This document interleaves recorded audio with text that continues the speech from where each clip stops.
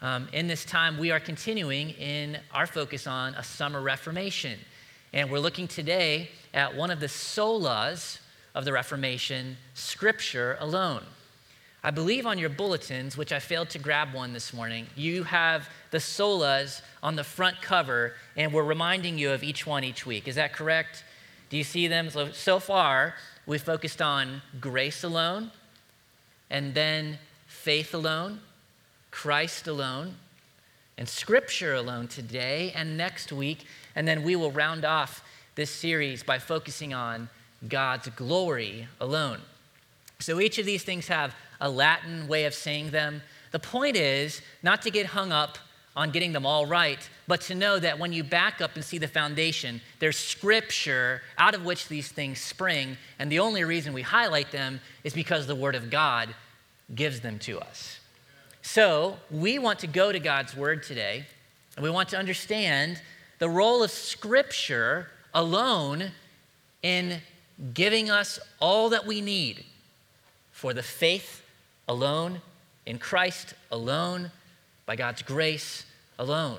And all of this is to God's glory alone. I want you to go to 2 Timothy chapter 3, if you will, to the passage of Scripture that Isaac read to us this morning. 2 Timothy chapter 3, and I'd like to begin by reading verses 14 and 15 once again. For this week and next week, we will be in this passage. This week, I will focus exclusively on verses 14 and 15, and next week on 16 and 17, taking a measured, careful pace through these verses in 2 Timothy chapter 3. I believe they are some of the most important verses we have in God's Word to help us as New Testament believers to understand what Scripture alone means for us as we walk with the Lord. So follow along as I read once again verses 14 and 15. But as for you, continue in what you have learned and have firmly believed, knowing from whom you learned it, and how from childhood you have been acquainted with the sacred writings, which are able to make you wise for salvation through faith in Christ Jesus. Pray with me now. Father, thank you for the majesty of your word. When it speaks, you speak to us. I believe that. And it's the only authority I have as I stand here to present anything helpful to those gathered in your name.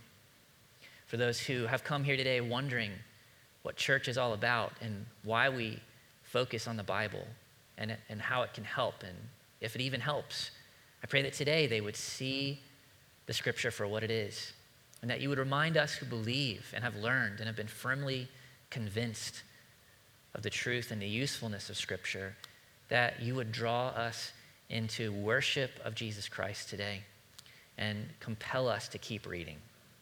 For your glory, we ask this, and for our good, in Jesus' name, amen. Why was Scripture emphasized in the time of the Reformation? As I've already shared, we can't read Scripture without seeing the emphasis on Scripture alone as being such an important doctrine to carry us through the Christian life. I am impressed after having read through a lot of Reformation history this summer and reading the lives of the reformers to see that man after man that I read about, those who led this Reformation, did so at great personal cost to themselves and at great risk as they presented their ministries, because there were people and institutions and leaders, even the popes of the time, that wanted these men dead. But what compelled them to keep pressing forward? What compelled them to reform the church at the time and to highlight the errors that were within it? It was their unshakable confidence that Scripture, God's Word, was absolutely authoritative, absolutely true. And they staked their lives on it. Martin Luther, one of the more quotable reformers, which you'll hear more about Martin Luther if you come back this Wednesday night in the Hub to our Fabulous Five presentation where Jake Bishop will be talking about him. Please come to that. I'm looking forward to it. And I'll try not to steal all the Martin Luther quotes that he will share with us then. But there was a time in the early years after he nailed the 95 Theses on the door of the chapel in Wittenberg, or Wittenberg if you want. There was a time when all of those who were trying to understand why this monk was raising such a ruckus within the Roman Catholic Church, they brought him to several diets. These were not attempts to help him lose weight after drinking all the German beer.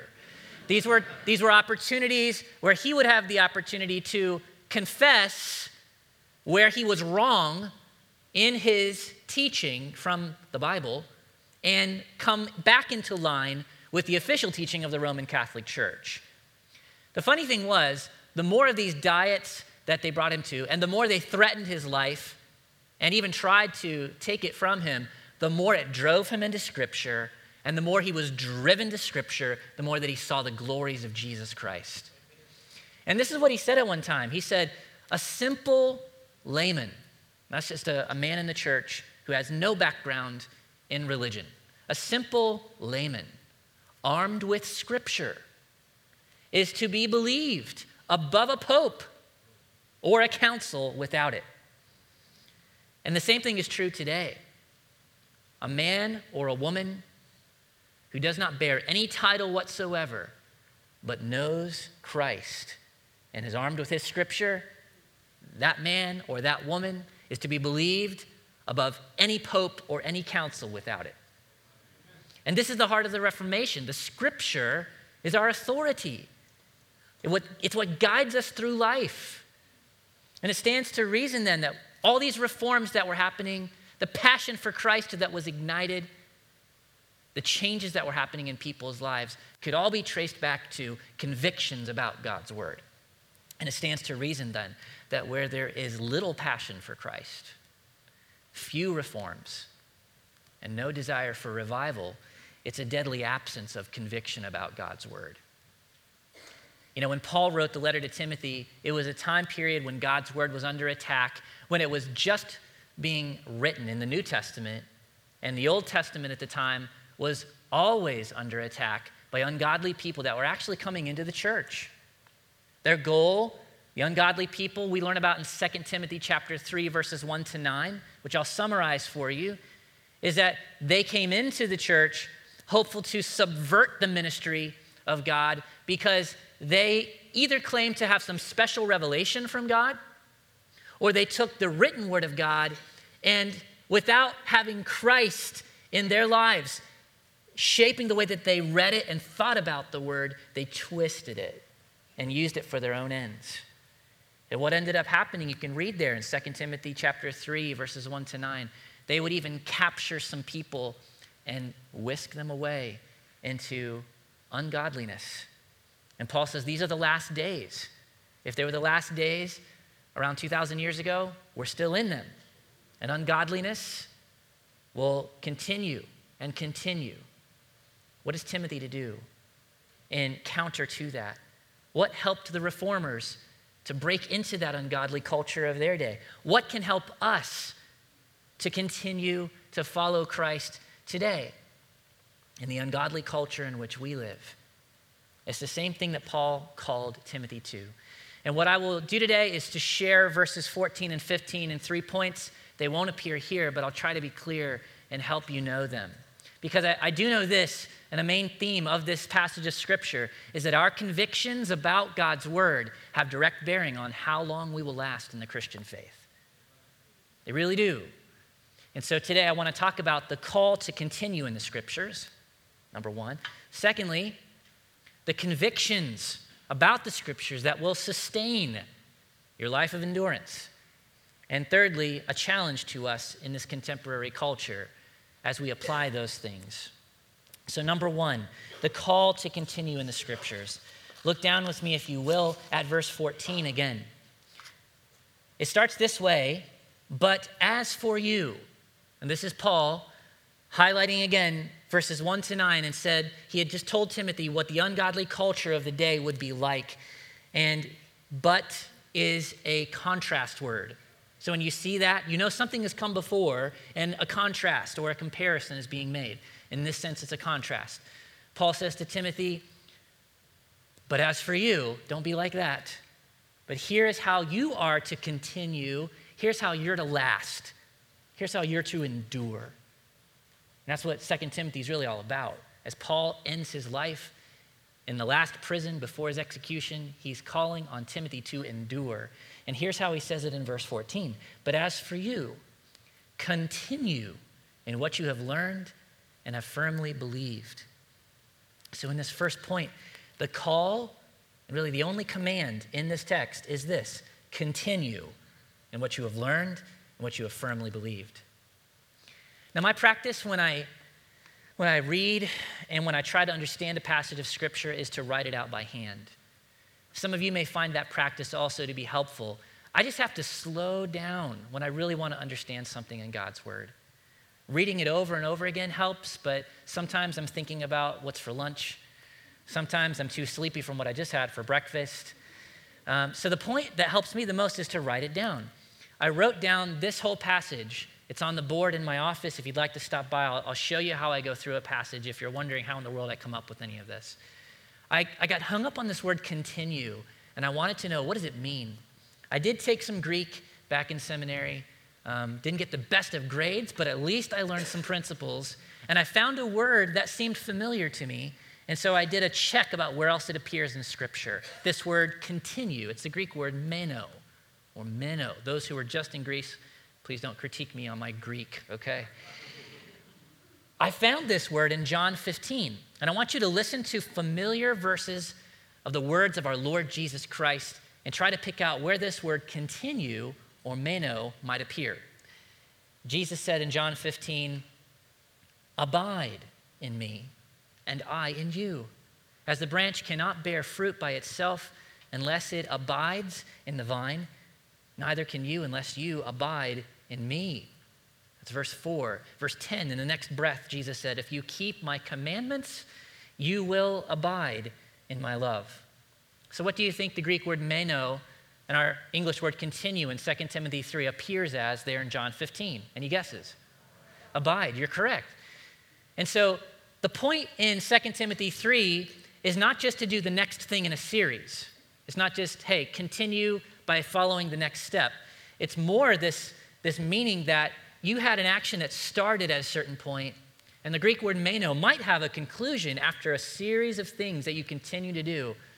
But in the case of Jesus back in John 15 telling us, meno, abide, he wasn't talking about something that ended, but something that we keep doing. It's a relational term. And in 2 Timothy 3, the very thing that Paul is saying to Timothy is to continue in what he's learned. Okay, so that's the word of being a disciple underneath somebody else. It's taking steps to get knowledge and information. It's that word that helps us to learn, even as we're trying to train up the next generation, something fills us with passion. We want to help them understand it. We're highlighting the nuances of it, helping them to see all sides of it so that these younger kids will say, wow, and get excited about it too. This is what Paul is saying. Timothy, you've had this experience. You've grown up this way. You've been a disciple, and you've been firmly convinced, firmly believed that what the Scripture says is true. Now he's telling him, abide in it. Continue in it. It's a relationship. Somehow, our relationship with Jesus Christ depends on our view of this book. This is the call to continue.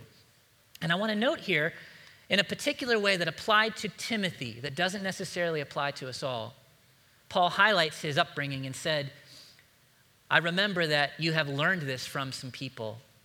And Paul wasn't just talking about himself.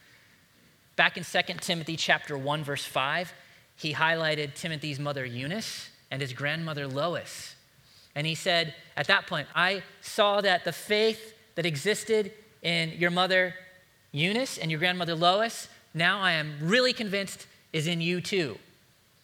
Now the picture that we're painted here, that Timothy did not grow up in a home where his father was reading the Scriptures with him regularly. And most people believe that's because Timothy had a Gentile father who was not well versed in the Hebrew scriptures and possibly not even a believer. But he had a mother and a grandmother who faithfully taught him the Old Testament scriptures. We know it was the Old Testament because he didn't have the New Testament yet. So I just want to pause here for a moment, and I want to say that a part of this message today is calling us who are of older generations to look back at the children who are just behind us and to purpose to expose them to and read to them and enjoy with them the Word of God. For those of you who are doing that, praise be to God.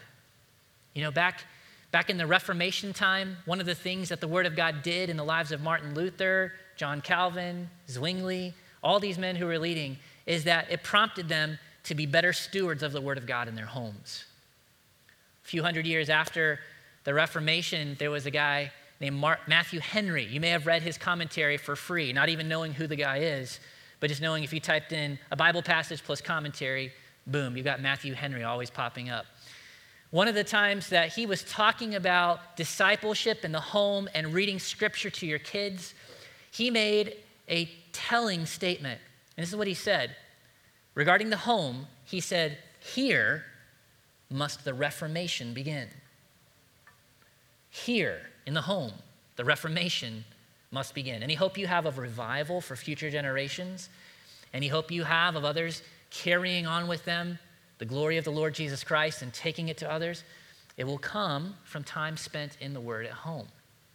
Now, towards the end of the sermon, I'll confess to you some of my half starts and poor attempts, and also the graciousness of God as I've tried this and continue, by God's grace, to pour myself into it. But all I will say right now is thank you to those of you who are passionate to share God's word with the next generation. Those of you who are grandparents, moms and dads, even people who are surrogate parents or step family to others. All that you can do that would be the most precious heritage those kids can take with them in the future is to give them the Word of God and to pray for them that God would take it and work in their lives.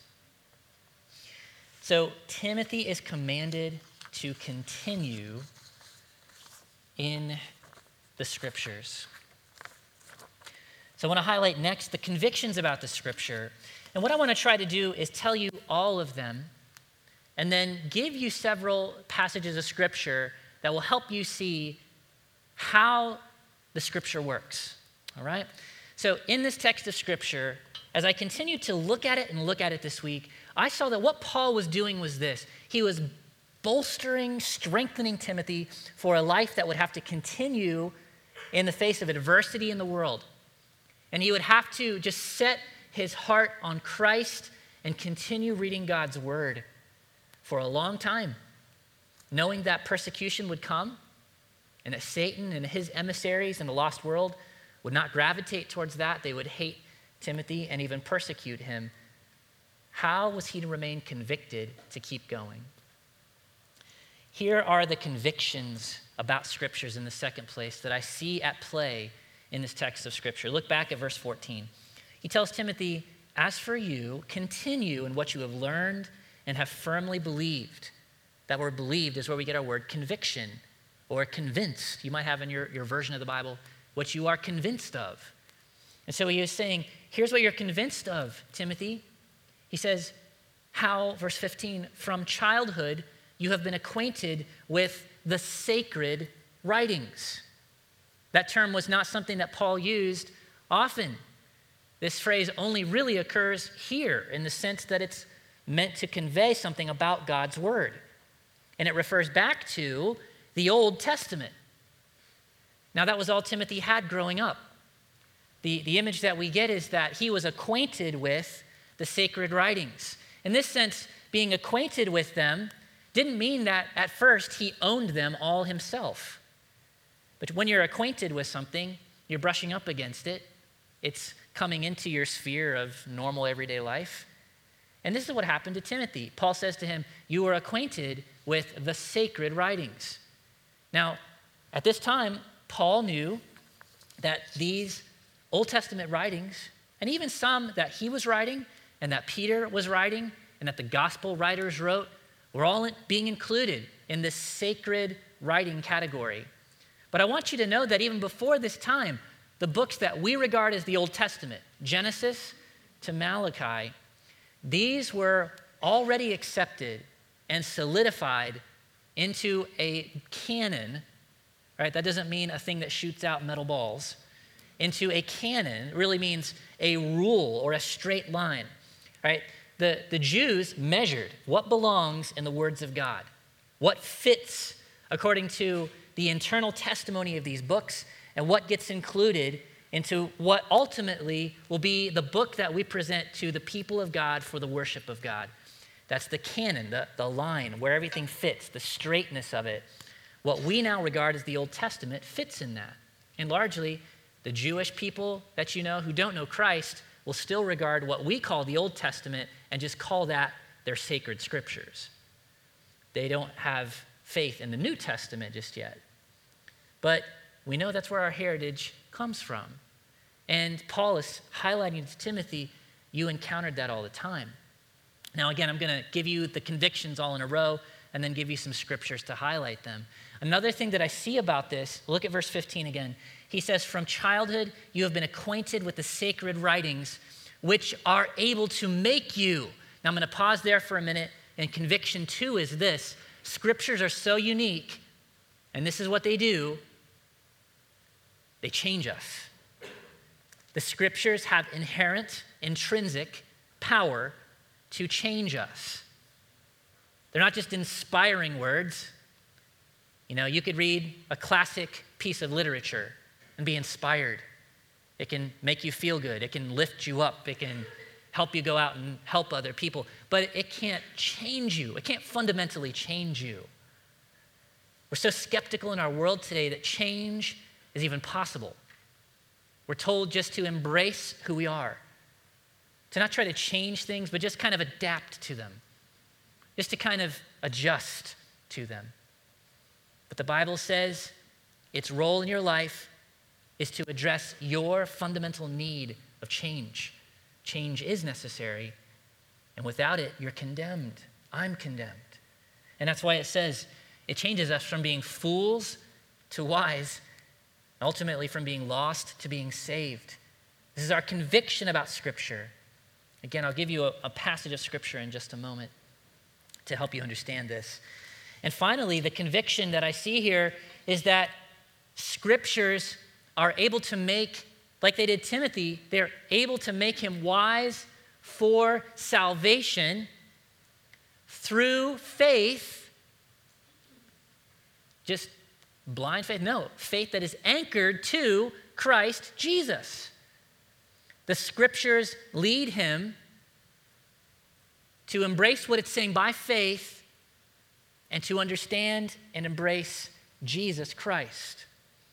And so the third conviction I see here that Paul has about Scripture is that all Scripture, and he's talking about the Old Testament, leads us to Jesus Christ.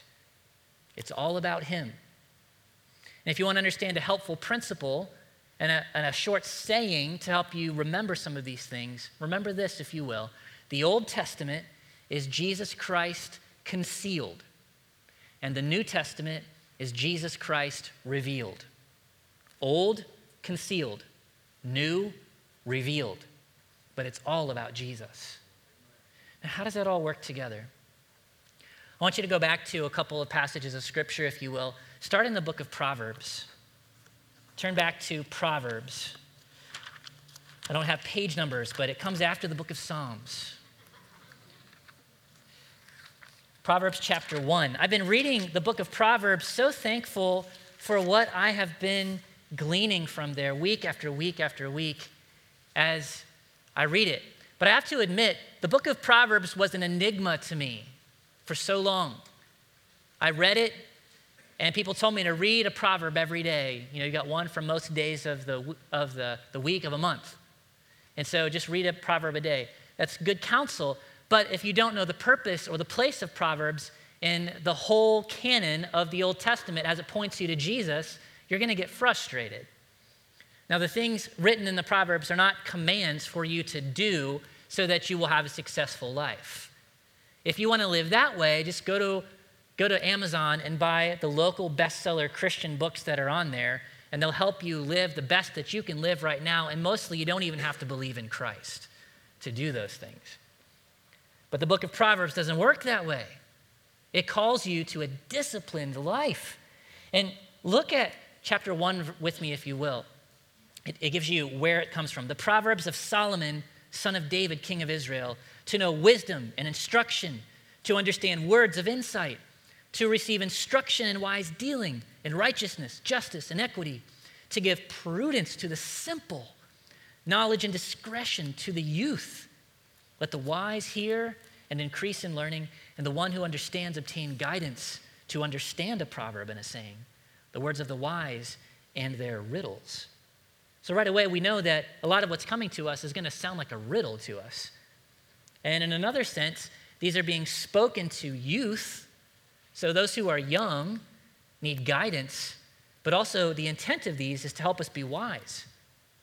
Now remember in 2 Timothy chapter 3, Paul told Timothy, he said, remember to continue in what you have learned and been firmly convicted of, knowing from whom you've learned them, and how from a child you've been acquainted with the sacred writings, which are able to make you, what was that word? Wise. In one sense, I'm going to share something with you. The book of Proverbs is given to introduce you to Jesus Christ, to help you know his character, and to know that what you start out in life with as, and what I start out in life as, is a fool. You ever thought of yourself as a fool? There's great freedom in admitting it.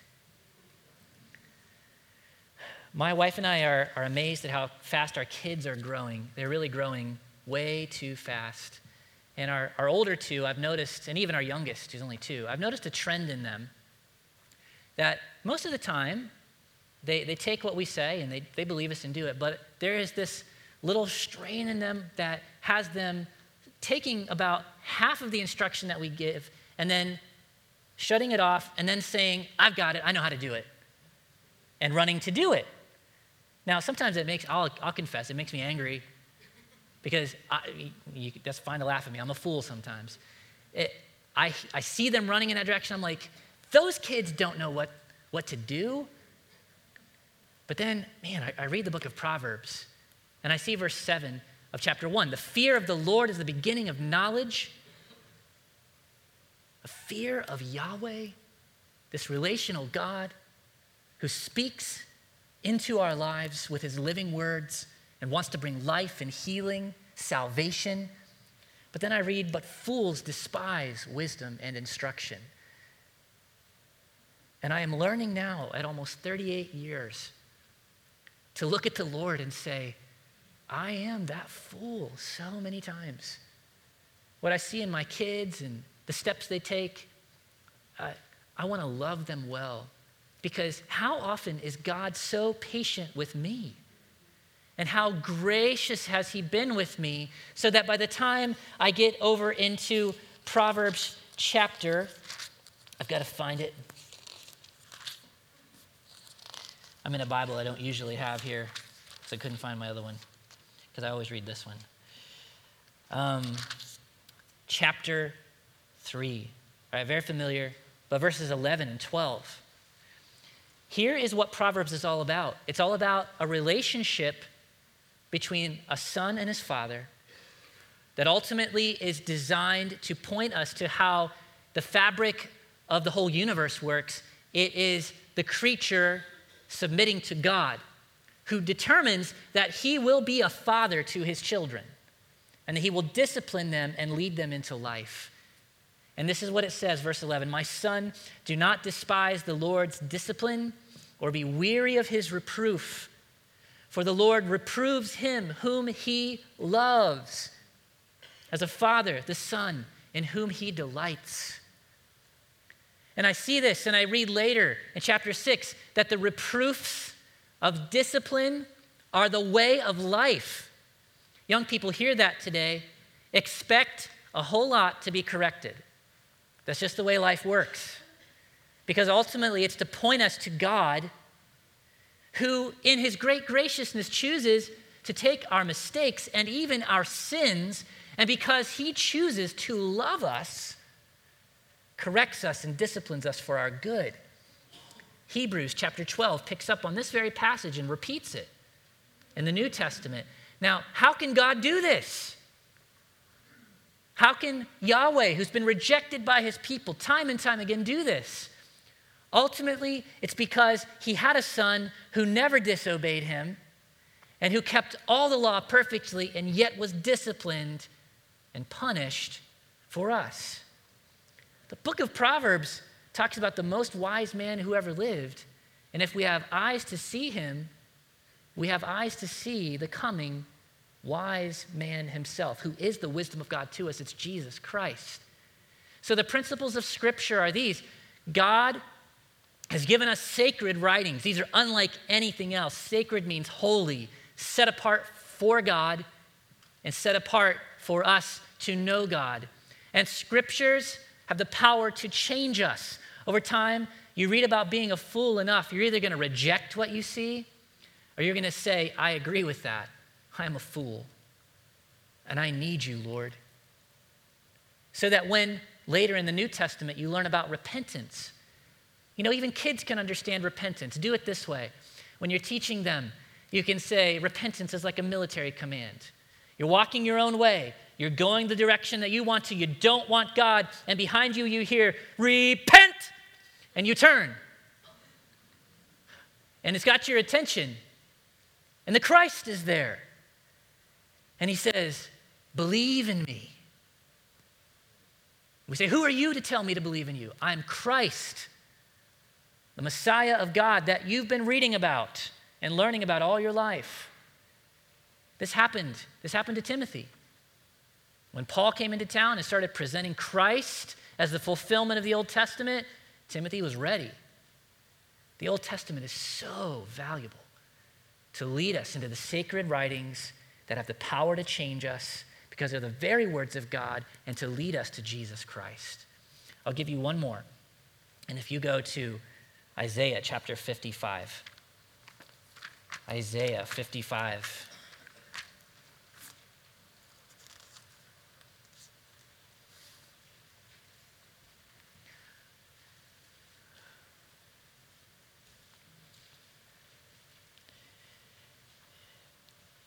Isaiah chapters 52, 53, 54, and 55, if you read them in their whole, you learn about this suffering servant who would come and who would ultimately take the sins of the very people, as it tells us in chapter 53, all we like sheep have gone astray. We have turned everyone to his own way. Before we even hear the word repent, we learn that we are walking away from God and we don't care what he thinks.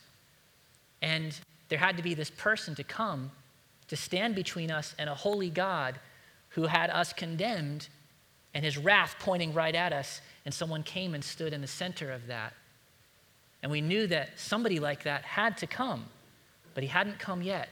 Somebody who was righteous, who actually had the name of Righteous One. And so that in chapter 55, this appeal would actually make sense. Come, everyone who thirsts.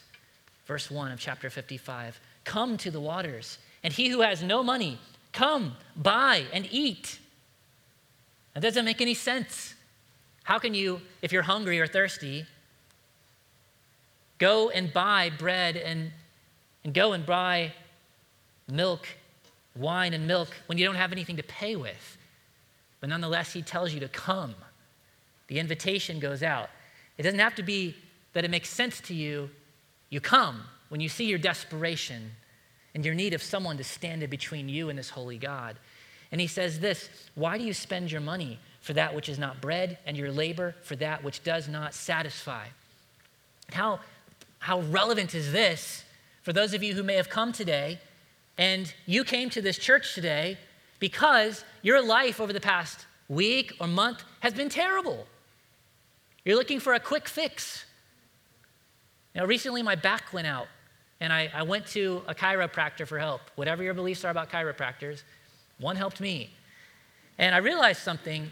Whatever got me there with a bad back had been a series of things that I had been doing wrong.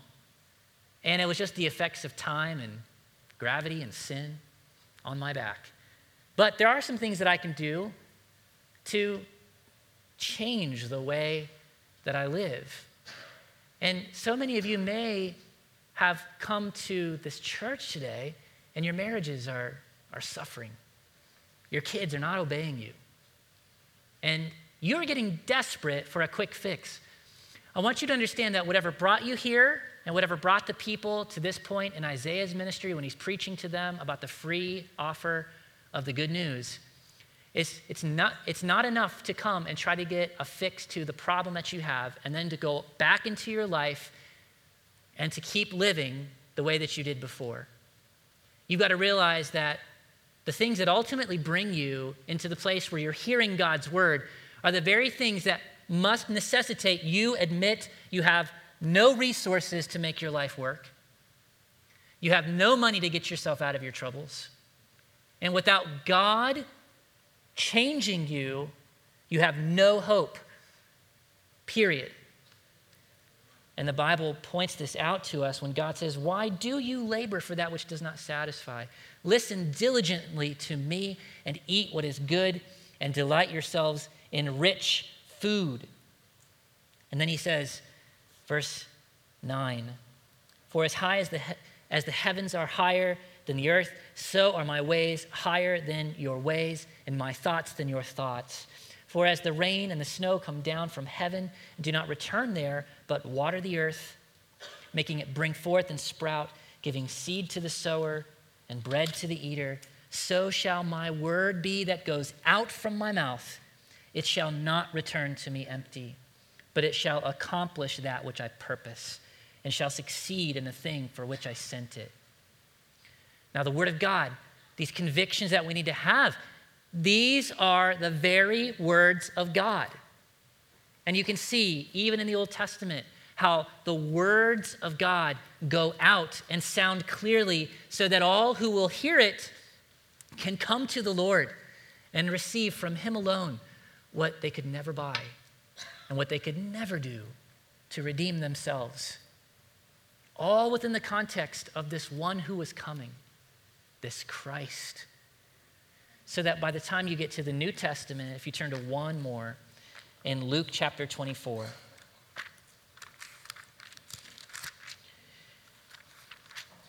This story takes place after Jesus has died on the cross, after he was buried, and even after he has risen from the dead. But there are two men who are walking on the road that leads to a town called Emmaus, and it's called the Emmaus Road. As they are walking, they're talking amongst themselves to one another about all the things that have happened to Jesus in the past days, how he was crucified, given over into the hands of unrighteous men, how he was punished and killed on a cross and put in a tomb, and how all of their hopes went into that tomb with him. And so Jesus, secretly, unbeknownst to them, comes alongside them. And while they see a man suddenly walking with them, they don't know that it's Jesus. And he talks to them and questions them about what they're saying. And so by the time you get down to the end of the story, verse 25, Jesus then takes over. And he says to them, "O foolish ones, and slow of heart to believe all that the prophets have spoken. Was it not necessary that the Christ should suffer these things and enter into his glory?"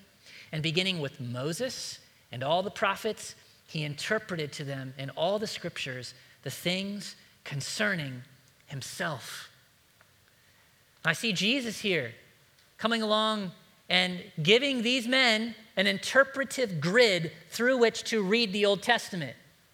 And there's two parts to the grid. One is what reveals the sufferings of the Christ and what reveals the glories of the Christ and how those things fit into the grand scheme of God.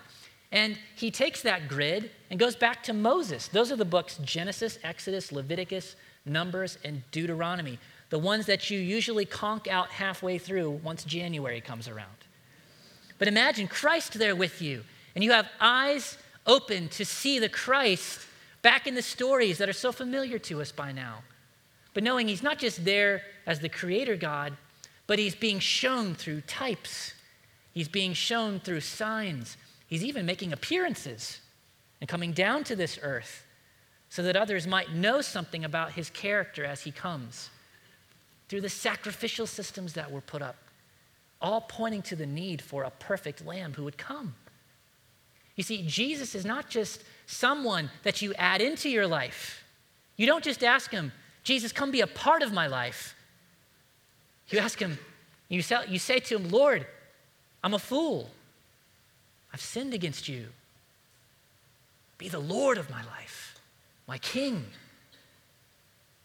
This is what the Bible points us to. But he's such a gracious King who endured the suffering. He endured the suffering so that not only would he enjoy the glory to come, but he would wrap us up into it. Those of us who would come to him by faith alone, in him alone, in Christ alone. That is all by grace alone, as God allows you to see Christ in the scripture. So where does this leave us in the challenge at the end today? Here's what I would like you to walk away with. First of all, this book that we call the Bible is the very words of God. When you read it, it's not just men who have written things down. This is God speaking to you.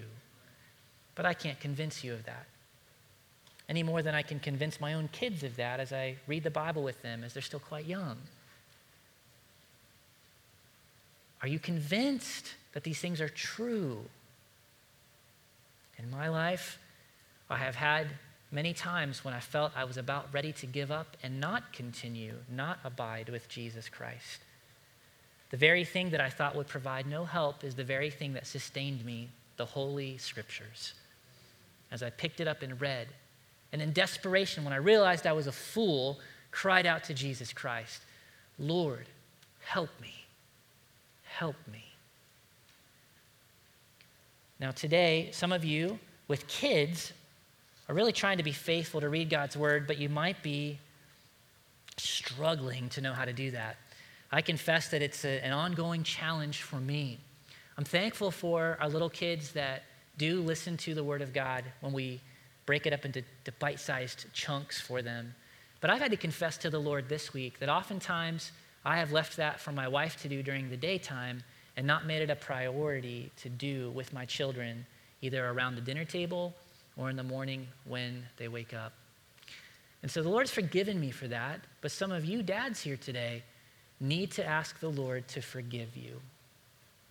You need to ask the Lord to forgive you and to understand that the reproofs of discipline are the ways of life, and that the Lord is so faithful to help you, and I want to help you too, even as I need help. I have 5 books today that I want to give to 5 dads, whoever comes up here to get one first. They don't push each other over to get a free book. Because there are some stipulations, okay? And this isn't a gospel invitation, right? I have, provided these, but at the same time, I have an expectation if you come and get one. First of all, you've got kids between the age of 3 and 12. That's really what this book is designed for. It's called Bible Reading with Your Kids. If you've got kids in that age range, and if you don't get up here to get one, this is by John Nielsen, and its subtitle is A Simple Guide for Every Father. It's really short. These are actually 5 books, not one big one. All right? So those of you who don't like to read, well, you need to get used to reading. God has spoken to us with words, and we read words. All right? So here's the deal. If you come up to get one of these, you've got kids between 3 and 12. Second thing is, you need to keep in touch with me to let me know how it's going so that we can encourage each other. I'm serious about that.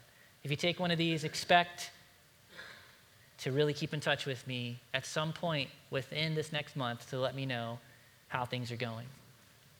So come down and see me. Lastly, the encouragement that I can give every single one of us here today, pick up and read. Your convictions about the importance of the Word of God have direct bearing on how long you last in the Christian faith. And I'm not saying I don't believe in once saved, always saved. I believe that once you're truly saved and God has wrought that work in your heart, you will continue in what you have learned and been firmly convicted of. The Lord will make that clear to you of your ongoing need, and it's a relationship with Him that He sustains by continuing to speak into your life with His Word. Next week you come back again, we'll talk about how He does that and what that looks like in particular.